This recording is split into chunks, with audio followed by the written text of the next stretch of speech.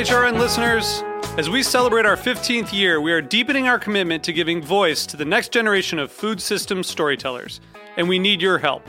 Our internship and fellowship programs help activate new possibilities for underrepresented and underestimated young people through experiential journalism, audio engineering, and production training. Through these unique programs, HRN helps food equity stewards build essential workforce readiness skills that expand their potential and foster economic mobility. Please consider supporting these critical programs. And with a minimum donation, you can be entered to win a dinner for two at an amazing restaurant in one of 8 cities and tickets to a concert at a great venue in one of those cities. We have incredible partners across the country who have donated, as they also share our passion for helping to educate the next generation of food systems storytellers. Check out heritageradionetwork.org/15 to donate and enter to win today. That's heritageradionetwork.org/15 to donate and enter to win today. And make sure you donate before March 31st. Thank you. This episode is brought to you by Diageo Bar Academy. Learn more at diageobaracademy.com. That's DIAGEO baracademy.com. So you don't shun the devil with your rock and roll load. Knows that country music's gonna save your soul. The devil runs his groove in them rhythm and blues that sound. It's gonna get you some in the end. Welcome back to the Speakeasy. I'm Damon Bolte. I'm Souther Teague. And I'm Greg Benson. Hey guys. Welcome back to the studio. Listen, Damon, I hear you've spent a lot of money on yourself. I got a haircut. I had a lot That's of a hair. hell of a job. I'm sure it costs money. Yeah. What are you talking about, Souther? I hear you bought yourself yet another guitar. Don't say it like that, bro. Don't guitar shame him like that. Yeah, so check this out. Okay, so it's the power of radio, right? But no, really what it is it's thanks to the amazing industry that we work in hospitality and spirits and wine, and food and beer and all the above. 2 weeks ago, we had our friend Craig Ravinsky on the show from the Pathfinder, which if you haven't tried it yet, it's an amazing hemp-based non-alcoholic Amaro. It's a lot of descriptors there. It's awesome. And the description is like pretty spot on. It is somewhere between a Sfumato and like Ramazzotti. But it actually tastes like an actual alcoholic Amaro. So it's pretty amazing, like where we're at now, where we're heading with non-alcoholic beverages. But so Craig, he's been a musician for a long time, and when we were interviewing him on the show 2 weeks ago, he mentioned that he was from Alberta, Canada, and I had found just randomly. I'm a left-handed guitarist, so it's really hard for me to find cool stuff. And I found this guitar that I've been looking for over 20 years. They just like kind of don't exist left-handed, and it just so happens one was for sale on like this website called Kijiji, which is like the Canadian Craigslist. And so it was like a whole ordeal trying to get this thing in my hands. But, I asked Craig if he knew anyone in Calgary that could maybe help out with acquiring this for me and shipping it to me. So he asked his buddy. So like a friend of a friend of a friend of a friend kind of situation happened. And now it's actually that guitar is going to arrive today in, the Bay Area in California. So thanks to Craig, thanks to Carlson, his friend. Pretty crazy. But it's also not crazy, because to me, this industry is extremely powerful. You could be in another country and ask, if you could crash with someone that you've never met before in your life, based on the fact that they're a bartender or a distiller or a chef. We're kind of instantly bonded by this industry. So it's just an amazing thing. Yeah, man, it's a beautiful, weird future that we live in, but it's also kind of odd, because there are people, especially now that we're doing this remote and have been for the last 2 years, like there are people that I'll go to events and we'll be talking and I'll figure out who they are. I'm like, oh, that's you. Yeah, you were on the Speakeasy like 3 months ago, but I'm only now for the first time seeing you in 3 dimensions. Like, it's nice to meet you in person. Do you ever feel like people should have to wear their what do they call the icons on Facebook? There's an avatar. Your Like avatar, you should have to wear your avatar around your neck so that people can recognize you, because that's the only way I know people is if they have the exact same face. Well, speaking the rest of avatars, who's that? Yeah, the rest of us should have to do that. But I think you, Lou, are easily recognizable by everybody in the industry who gives any kind of concern towards the worlds of tequila and mezcal and artisanal Mexican spirits. Your face is your icon. And your voice. You have a great voice too. So yeah, Greg, bring them into the studio. Yeah, sure. Well, here on a special crossover episode of the Speakeasy and Agave Road Trip, we have Lou and Chava from our sister show over here at Heritage Radio Network. What's up, guys? Hey there. Hey. A pleasure to be here. Yeah, but is it a crossover? I thought you said it was going to be a double album episode. I kind of like the double album idea. Yeah, it's kind of like a crossover double album supergroup sort of thing. We're basically like the damn Yankees of podcasting right now. Right, Nice. right. That's a 40-year-old hair metal reference. Yeah, wow, dude. Because we like to keep it current on the Speakeasy and fresh. Agave Road Trip, because you two are in this with us now. Amen. Listen, I feel it's pretty probable that many of our listeners listen to your show as well. But for those who don't, give us the give us the elevator on what Agave Road Trip is. One of my favorite shows here on the network. One of my favorite podcasts in general. I listen to it every fresh episode. So Yeah, you gave us a very sweet shout out in the 750 the other day, and said something in that interview, in fact, that I had no idea. When we were, I was drinking, so maybe I didn't have it straight. But when Chava and I were out there in New York and we were hanging together, you had mentioned, I think at one point, because I during this pandemic, I became vegan at the I would say the request, but at the demand really of my cardiologist, and you had suggested that I go to this this plant-based Mexican restaurant around the corner. You didn't tell me that it was, I don't think you told me that it was your restaurant and that it was also like this agave spirits bar. Yeah, and again, kind of not obviously not 100%, but it kind of inspired by you.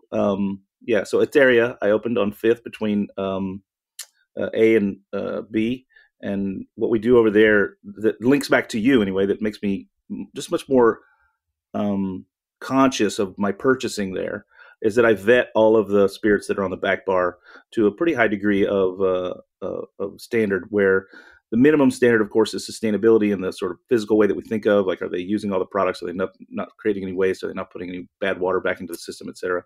But then the next level sustainability for me is on the human level. Are they taking care of their community? Are they taking care of their employees? Are they, are they giving back to the world in some way? I don't take on any of the sort of carpetbagger tequila or mezcal makers who just cruise down there and find a distillery that'll slap a label on a bottle for them. So, yeah. Kind of inspired by you and the Agave Road Trip, to be honest. Don't give him any more reasons to have a bigger ego, Souther. that is such a dangerous thing that you're doing, and I'll have to live with that for the rest of my life. So you're making so much damage here, and I love this because we haven't even explained what the hell Agave Road Trip is. Every time you ask a question to Lou, be ready to have a 10-minute detour before he's able to ask you to answer anything straight. I mean, Lou Bank, the Dave Arnold of Agave Spirits. I don't never gets around to answering the question you asked. Yeah, I don't think you're allowed to say my name and Dave's name together. I think he hates me. There's a whole Q&A thing that we did about feet, and I think it just put him off. And we did it on air. That was the mistake, and now I'm repeating the mistake. So I'm just compounding. Okay, so wait, Lou. Before anything else, what the hell is Agave Road Trip? Well, I'm Lou Bank. Should I explain it? I'm Chava Periban. And we do Agave Road Trip, a podcast, an award-winning, critically acclaimed podcast that helps Gringex bartenders better understand agave spirits in rural Mexico. Correct. And I think that's actually slightly mysterious if you're not familiar with what we're talking about. So agave being the plant that you use to make what people call agave, like tequila, mezcal, bacanora, sotol, and many other things that are starting to come to the market, even in the US. And rural Mexico being this parallel universe in time and space that offers to you just things that I don't think you can really find anywhere else in the planet, and that it's very close to gringos, it's very close to you people in the United States. Gringos, everybody, every human, especially the ones living up there, and that it's somehow just being discovered by many of you. So that's our mission statement, I will say, right? Something like that. Yeah, that sounds right. It works. Yeah. So anyway, you did. So we're here because you did some shenanigans, and you also shipped our friends here some liquids that I think that confused the hell out of them. Why? Am I correct in this one? Yeah, but why? Like, I've never heard you use the word shenanigans before. I think that should be like, we should have every month one shenanigan episode. I like that. Okay, yeah. Well, my English evolves by the day. I was telling them that it's Art Week in Mexico City, and I was just yesterday with a bunch of gringos talking of various different versions of English. So yeah, shenanigans was my new adopted word of the day. Right. So that evening I referenced earlier, right, when we were in your bar, Souther, like one of the things that we did besides drinking was talking about how much we love each other. Is that accurate? I would say that's accurate. Yeah. Yeah. And we thought we should present our love to the world in the form of what apparently we're going to call the double album episodes, where we cross over. And we came up with a bunch of ideas that apparently I'm the only one who wrote down. But the concept, like one of the key concepts was, okay, Chava and I are going to send you guys different spirits from rural Mexico that people are not familiar with, that aren't commercially available, just to really mess with folks. And then you guys are going to make cocktails with the spirit, and not knowing what it is. And then we'll come together and talk about exactly what we shipped you and what it means in the pantheon of Mexican spirits. Well, yeah, wait a second, Lou. I have a question. Did we all get the same repurposed juice bottle sketchily sent in the mail, or did we get different things? Because if I'm over here talking about like the notes that I get in there, and somebody else got, I don't know, like 190 proof, like pure mezcal, and they're like, what the hell are you talking about? Are we going to be talking over each other? Did we all get the same mystery box?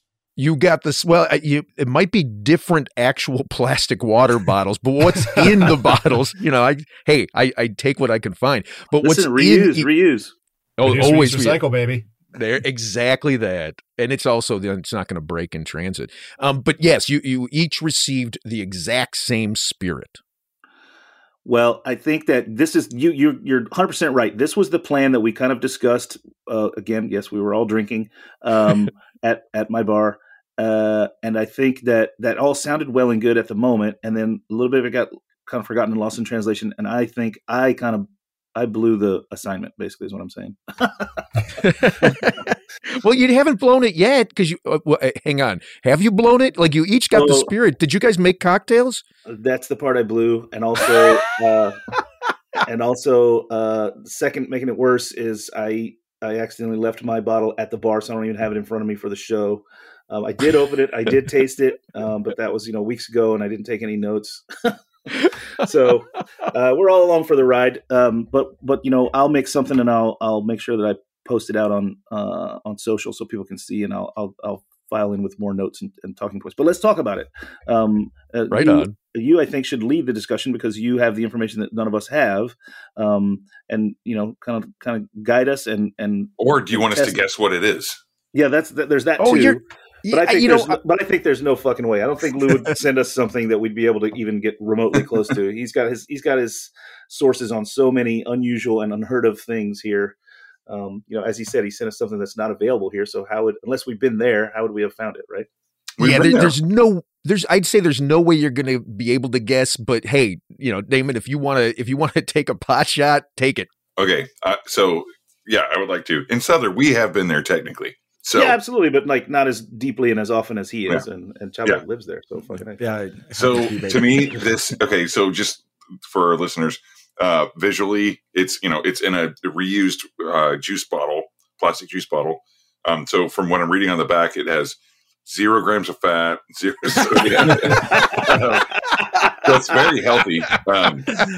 But it's dark in color, kind of cola-esque. And honestly, I get kind of a cola flavor from it, but kind of leans into like the fruit of like tamarind.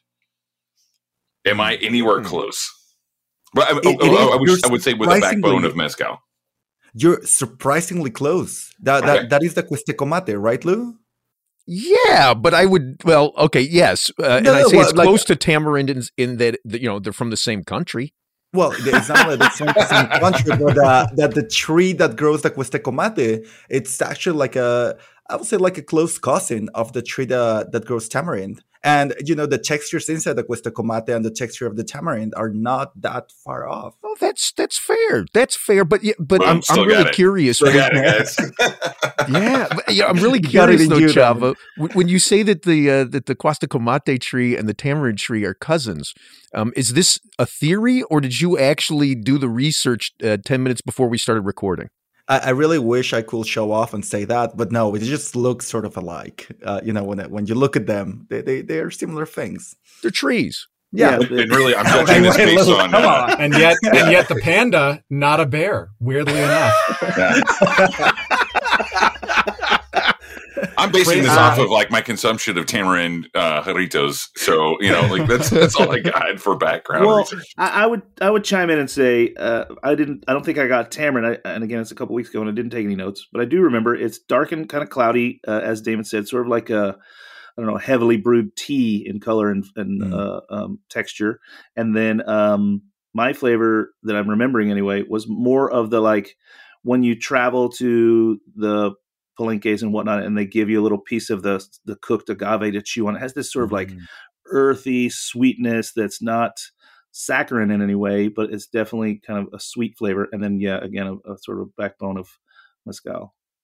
So let's get into the what of it, right? So Chava says Cueste Wait. But I also want Greg's take on this because like we're having like 3 very different. Like I always say that I learn so much of people and where they come from, depending on how they describe flavors. Because a lot of your literacy it's shown by what you feel and how you describe it. So I was just would love to have the third take on it. Yeah, sure. Well, I've got a little bit here, even though I'm not drinking this month. I'm tasting. It's completely different. I'm looking at it. It's brown. Tea-like is the way I would describe it. It almost has a reddish tint, the way rooibos tea does. I think. On the nose, it definitely like straight up gives me kind of Montenegro vibes. There's a little bit of that kind of like vanilla baking spice thing you get off Montenegro, where you can tell it's going to have like some bite, but it's not going to like blow the back of your head off the way that first sip of Fernet that you ever had does. And I'm just going to taste it again real quick. I will say this. I'll just interject real quickly. My great aunt Ida, she used to make apricot leather. You know what that is? Southerwood. Yeah. Oh yeah. Yeah. So it has a bit of that going on too.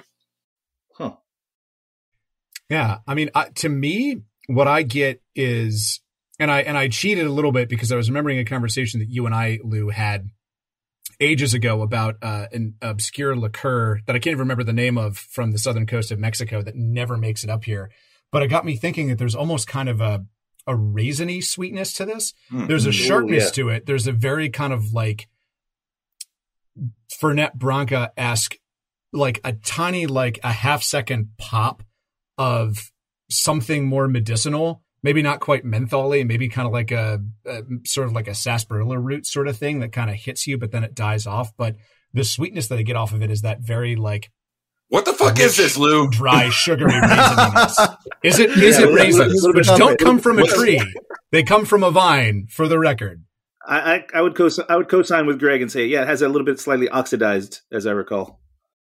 So it's funny. I had almost screwed up the recording session today. I had forgotten what I'd sent you. I was gonna.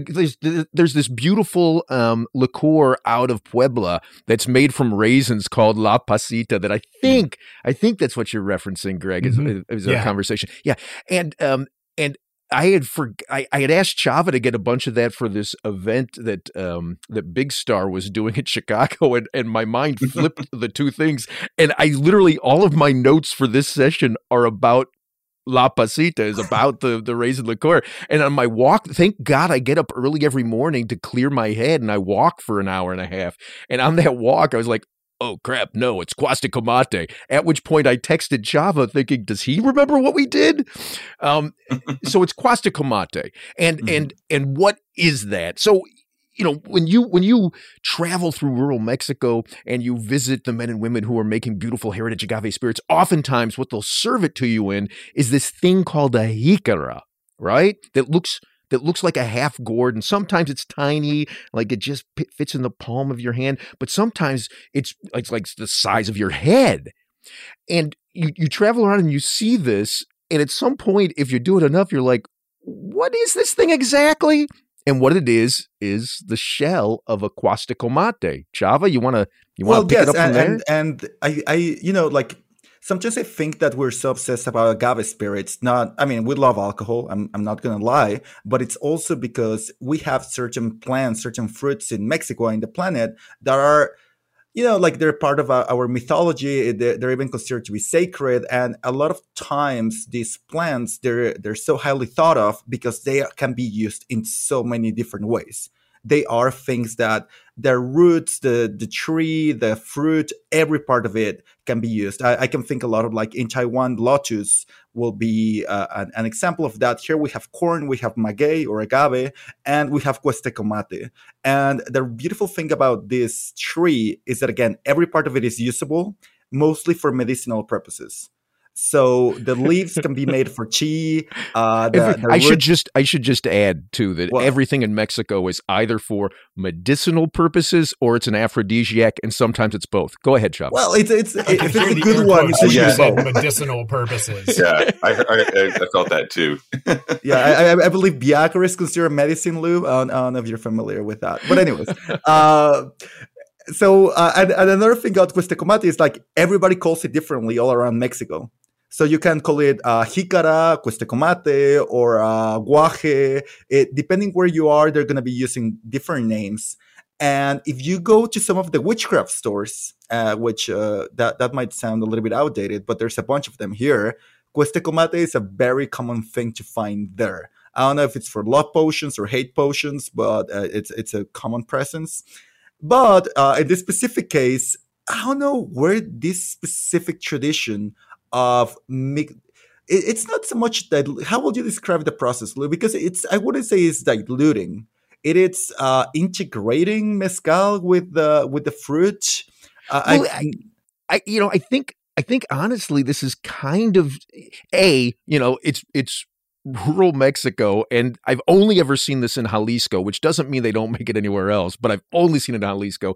But having said that, you know, it's like everything else we see in southern Mexico, where as soon as you say this is how it's done, you're going to find an example of a different way. So, you know, the recipes that I have experienced of Quastacomate seem to be the producers of what was called raicilla, right? So, you know, you're in specific parts of Jalisco, would take their puntas and in essence make what is a punta, Lou, for this is not agave road trip. Thank you. That's a very good point. Yes. Even on agave road trip, we need to define things. So it's literally the heads of the distillation, right? The high proof heads of the distillation.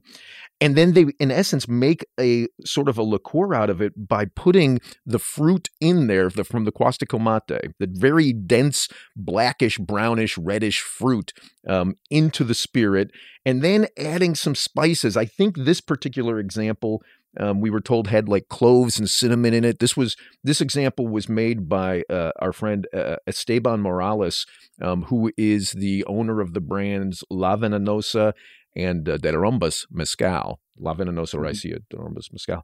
And they let it sit in there and steep in there, and then they strain it. And I'm guessing they add some sugar because no. I remember this part. He was very adamant about the fact that the whole objective of this, and I think that it was very fascinating how they were describing it, that it's to take advantage of the natural sweetness of the fruit without having to add anything extra, because it will kill all the complexity of the flavor. Well, there you go. Well, I remember that. So no sugar, but it clocks in at around 27% ABV, which, makes it, I'm guessing, pretty standard for a liqueur. Yeah, guys? Is that? Yeah, exactly. Yeah. I would definitely say that. It doesn't have that sort of viscosity that a liqueur has. But I want to ask a couple of quick questions. The jicara, the vessel that you drink this stuff out of and that the fruit itself comes from, I feel certain no matter where we've been in Mexico, we've drank out of those and not necessarily this juice. Is that common? Well, yes, absolutely. Because usually you don't do anything out of the pulp. You just basically take the jicara, you cut it, and the pulp is sort of wasted because you cannot just eat it. This is actually, it's one of the conversations Chava and I had where I won, which is rare for me. But Chava told me, no, you can't consume the Cuesta Comate. It gives you explosive diarrhea. I'm like, well, I've been drinking it and my diarrhea is not explosive. It's very chill. And you It's said regular diarrhea. It's regular diarrhea. And I sent it to you guys. That's right. 50% chance this isn't going to have you living on the toilet for the next 2 days. I don't know. Enjoy. There's some coasters in there too. So the fruit.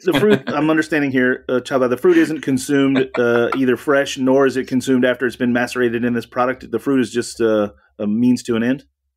Yes, and I don't know exactly why. I mean, Lou is making, he loves just to talk about bowel movements, but yeah, it's his favorite thing to talk about. So I'm not exactly sure why. I don't know if it's it doesn't hold nutritional value. I don't know if it's too bitter to be consumed. I don't know. I cannot give you an exact So would it be answer similar for to like the fruit of like coffee cherries? Like, how like they basically get discarded and you use the pit for coffee beans, right? So like, it's just kind of like a thing that gets tossed aside. Yeah, and if you think about the jicara, it was the first vessel that humans used for carrying liquids and other stuff. It's like the first Before copita. the invention of ceramics. Yeah. So you're, like, I think that's pretty damn cool. And it's also the most sustainable possible vessel in the planet. Grows in a tree, it's compostable, it's beautiful, it can last you for years. So I can sing my praises about jicaras for all day long, Well, yeah, I mean, I remember very clearly, Damon, when we were down there, everywhere we went, we were drinking out of those things. And as Chava said earlier, they can be as small as like a teacup and as large as like a soccer ball. I still have, I brought one back, actually. Yeah. It's in my kitchen. I should probably transfer this from this really fancy, like 1930s crystal tasting glass because it's I'll take a picture for you guys because I've got the plastic bottle and then I've got this little crystal tasting glass in there. I don't know. They look cute together. Little highbrow, lowbrow, right? Yeah, it's a little high-low, yeah. Well, I've got mine in a coffee cup as is intended, but we need to take a quick break here real quick in the middle of this conversation to hear from our sponsors. We'll be back to talk a little bit less about explosive diarrhea and a little bit more about Cuesta Comate. So stay tuned for this double album. We'll be back.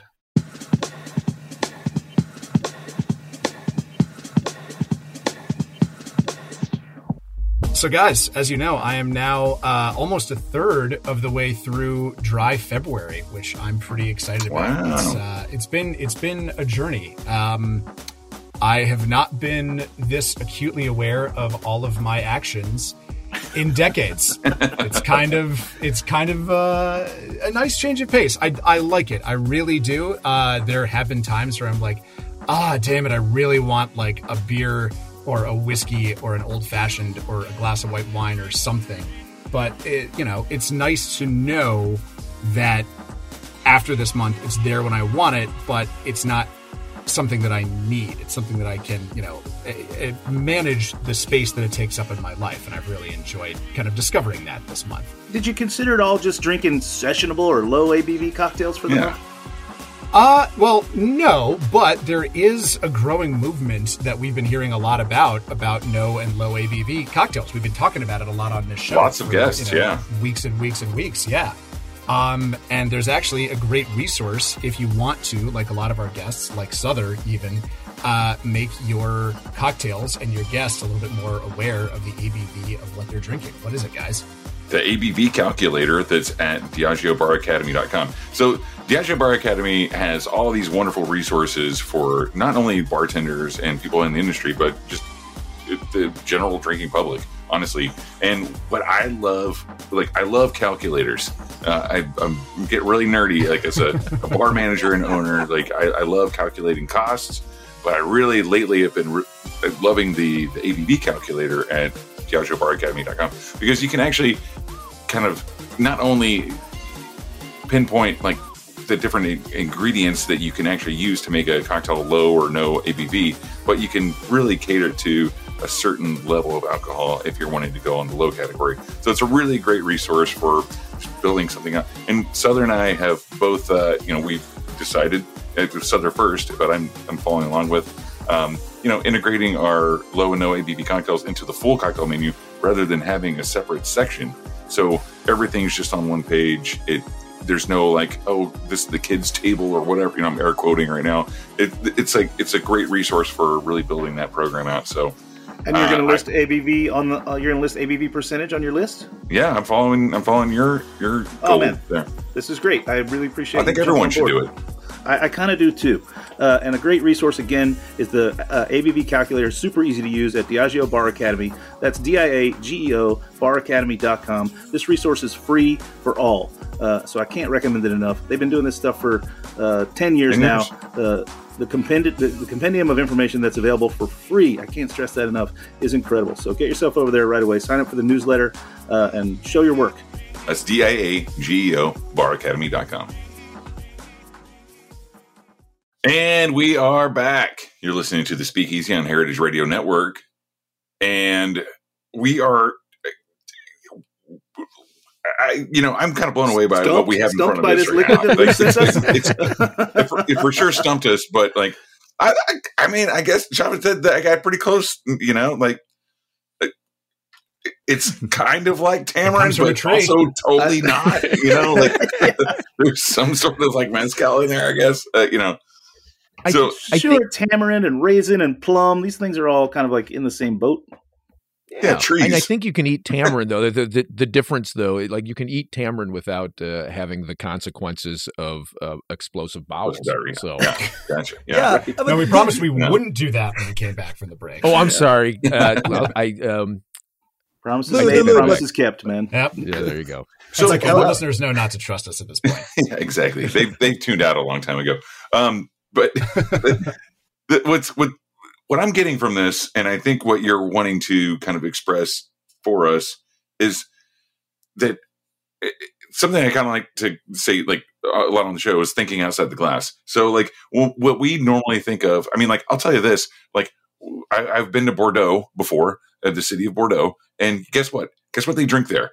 They drink all kinds of, a wide array of different vodka Red Bulls, okay? They're not drinking Bordeaux wine. We drink that. So, what you're really looking at here is a deeper dive into the drinking culture of a place. And this is something that is so fucking cool. And we didn't know about this. And we're the nerds that are supposed to know about it. I think you really hit the nail on the head with that. Yeah, I love this. In fact, David, because one of the things that you see when you travel through a lot of places, but in particular now we're talking about rural Jalisco.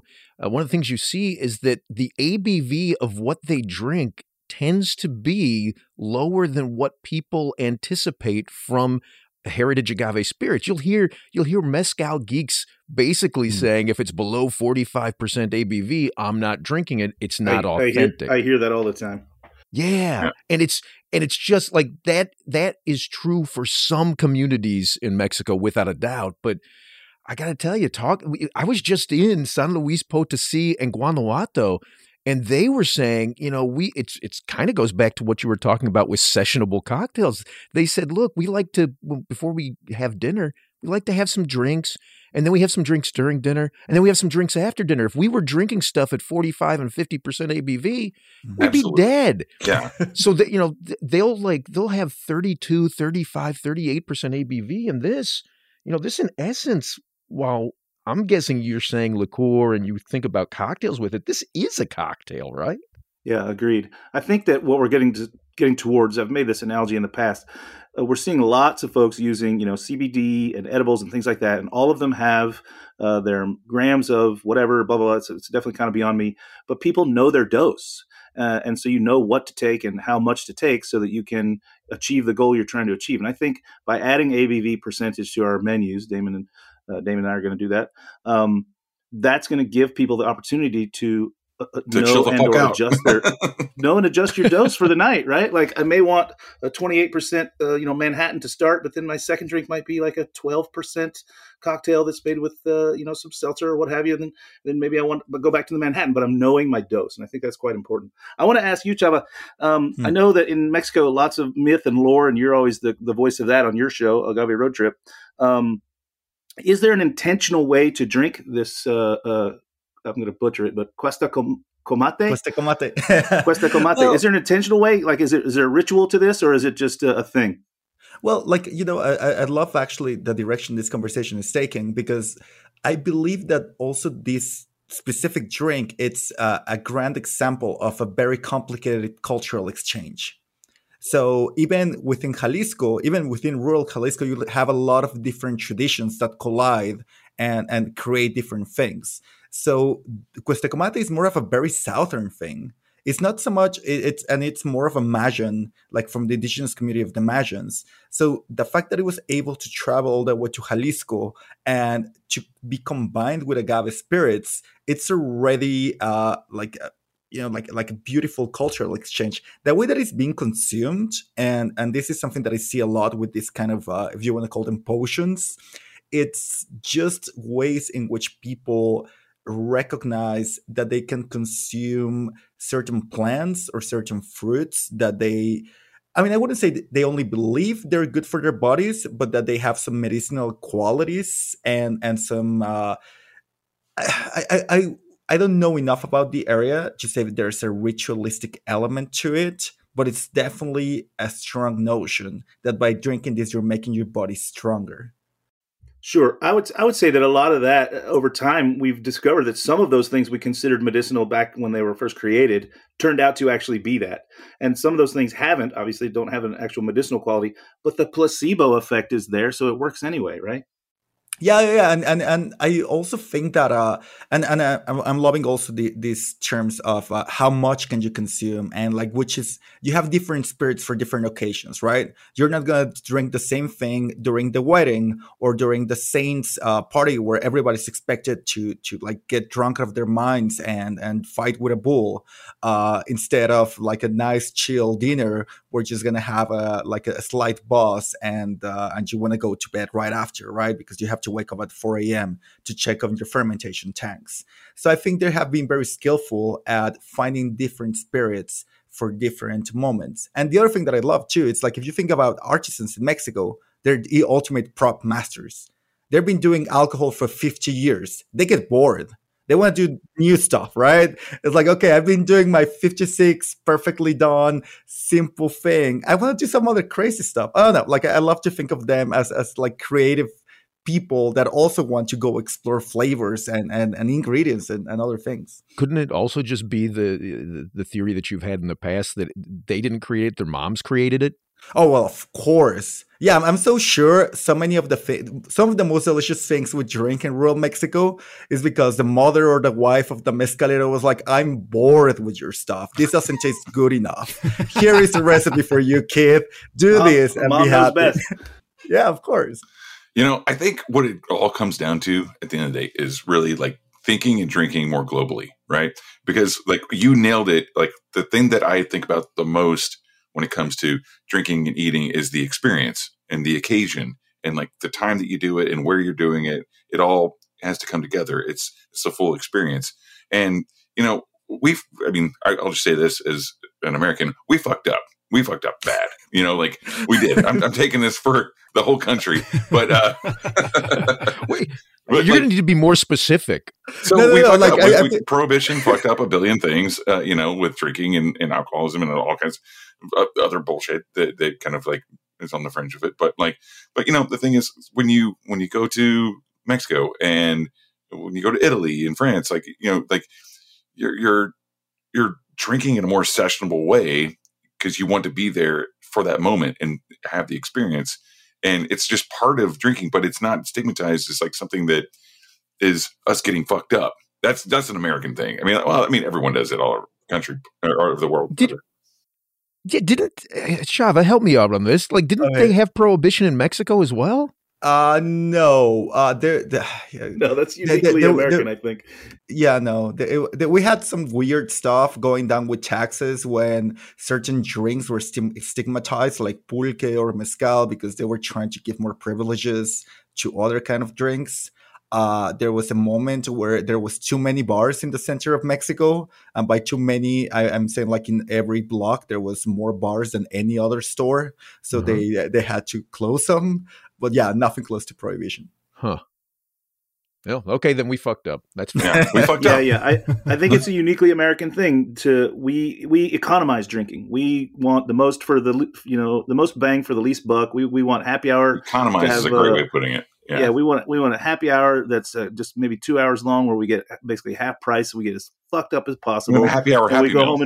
We go home and pass out with a box of macaroni and cheese. Where like in Italy or France even, it's aperitif hour, which is much longer. It's lower ABV. You're hanging out with your friends. There's conversation. You know what I mean? Yeah, absolutely. Spain, come on. So I think America has just lumped it into, as we do with everything, capitalism, sort of economy of scale. And we just want the most bang for the least buck. Yeah, but if you think and drink globally, then that changes your experience, right? Like with this, I just want to hang out and sip on this. I mean, obviously, my brain goes to like making cocktails, but at the same time, it's about experiencing it the way that it is, and like when you go to chartreuse, you don't like, you probably shouldn't think about like mixing, like making the last word with it. You're up there in the monastery, like in the French Alps, and like you're like literally as close to God as you can get, because that's why they built the monastery up there. And you kind of like reel it back and like think about what you're doing and how you're doing it and why and how long it's been done. And I also always kind of think like, especially in the case of something like chartreuse or even any Amari really, or even something like this Questa Comate, I think, I can add other things to it and make a cocktail out of it. It already has a bunch of things in it. It already is a cocktail. It already is a cocktail. Right? Yeah, exactly. No, and so there, I think when I was in your bar in Amor y Amargo, I did not know that you could order straight Amaros, but I was like lucky enough to be by a couple that was ordering straight Amaros. I was like, these are my people. I like how these kids drink, and I had never had a like consciously drank Amaros in my life. And it was such a beautiful roller coaster of flavors and complexities, and all of them were just capsules of so much. Like for me, that was the perfect cocktail. Each one of those things was absolutely beautiful and was telling me so much about places that I don't know, that I don't understand. I remember like, the guy that took care of me, he was awesome. I asked him like, "Can you serve me an Amaro that a cranky old man in Italy will ask for?" I'm really glad to hear you say that you got to enjoy Amari on their own. That's why we opened the bar 11 years ago. A bitters tasting room is what we call ourselves. We expected people would come in and just drink Amari with us, but of course they come in and they spot one on the back bar and they ask about it, and then the next question they say after we describe this beautiful thing to them is, what do you mix that with? Because that's the American way. We can't leave well enough alone. Do you try to? I mean, this is the conversation that Chava and I have a lot with hospitality folks. Is do you try to move them from the cocktail made with the Amaro to just the neat Amaro? Often, I will try and at least encourage them to taste the Amaro as a 1 ounce pour before I make them a drink. I always use the analogy that it's difficult to make chicken soup if you've never had chicken.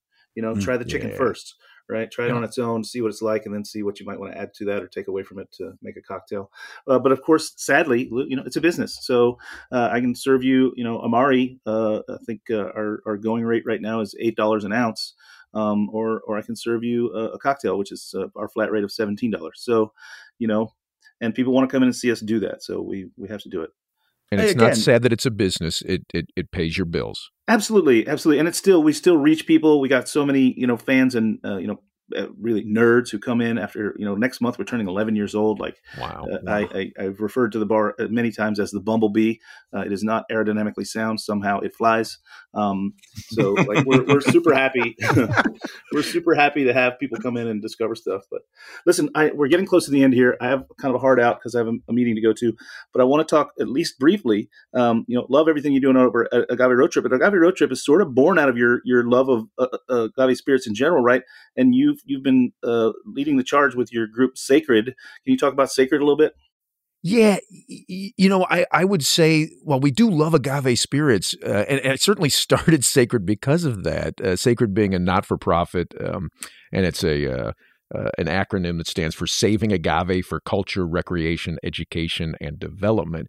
It was born from that, but the truth is, the more I visited rural Mexico, the more I saw what they're doing in a lot of these communities, the more I realized that the agave spirit that I love is really just a byproduct of this multi-generational wisdom that I'm seeing in practice in so many other ways in these communities. So, I think the best way to look at it is you're just miles from tequila, which is highly industrialized, and you've got all of the tools and all of the knowledge to make industrial spirits everywhere in Mexico. And in fact, the government will give you the tools like the closed fermenters that you need in order to make efficient spirits.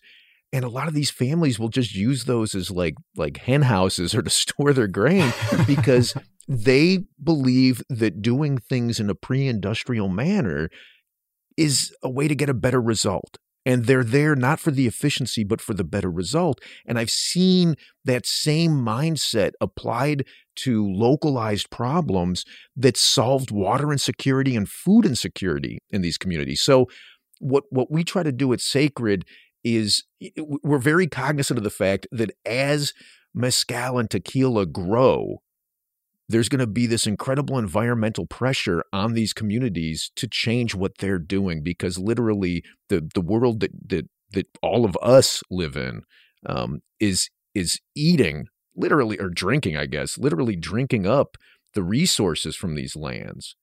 And if we want to see these families continue to do what they're doing the way they're doing it, if we want to learn from these families, if we want to solve problems at a global scale like water insecurity and food insecurity, we cannot afford to lose that multi-generational wisdom. So we want to make sure they continue to have the access to the agaves they need to continue their traditions. We want to make sure that they have access to land, to water, and so we look for donations to run solutions, to create solutions in these communities. And the solutions are always the solutions that are suggested by these families. Tell us what you need. Tell us how we can help you achieve it. We'll raise the money. You solve the problem. Yeah, and I think something very important, and there's a very famous story about this, and it's in a book by Jerry Mander, who's one of my big heroes. And there's this big meeting of very powerful government officials, and they go to a group of indigenous people, and they tell them like, "Hey, let us help you." And the guy tells them back, "Is like, well, from here, we look at how your water is doing. We look at how your bodies are doing. We look at how your cities are doing. I think we are the ones that should better help you guys. We just need the means in order to be able to do that." And I think that's something that people forget. A lot of these communities have solved many of the most critical problems that we have in cities or urban areas in the world. It's just that they don't have the means to teach us. So I think like we'd actually never had this conversation like this with these exact words with Lou. But I think what, at least in my mind, what Sacred really tries to do is to empower these people to get us out of the hellhole that we're in right now in cities. If that makes any sense. Yeah, no, we talk a lot about building a bigger table, right? Like, and using those kinds of ambiguous words, you can sometimes miss the picture, but that's literally build a bigger table, invite more people, have a broader conversation, and have more creative solutions to problems. I love it, man, and I've been a supporter for a while. Listen, we are at the end of the show, but this is great because this is our double album show, meaning we're going to be on the Agave Road Trip. Speakeasy is going to travel over to the Agave Road Trip, and we can carry this conversation on and keep talking about these important things and share what we do at the Speakeasy with your audience, and I'm very excited to do that. But, man, really appreciate you guys both being on, Chava and Lou from Agave Road Trip right here on Heritage Radio Network. So thanks so much for joining us, guys. Thanks for having us. The cool thing about double albums is the second LP is always the one that's more psychedelic. So we'll do mushrooms before. I'm in. Yeah, or ayahuasca or whatever. What? I'll just drink a little. As you were saying, I know my limits. I'll just have your dose. Greg will just taste some more. I'll just taste the ayahuasca, not do it. Just sample it. It's completely different. Spitting ayahuasca. Oh, no. Well, this has been awesome, guys. What a great show. Great to catch up with you guys. Thanks for sending this amazing spirit to us. We're going to post some stuff on our social media about this too, as we develop some cocktails. But I also want to do my little high-low photo for you. Everyone's listening out there. Thanks so much for being part of our ride and part of the Agave Road Trip. So next time, check out Agave Road Trip when we, Souther, Greg, and myself are on there for the second part of the double album. Amen. And then until next time, everyone. Adios. Salud. Cheers. Salud. Hasta pronto.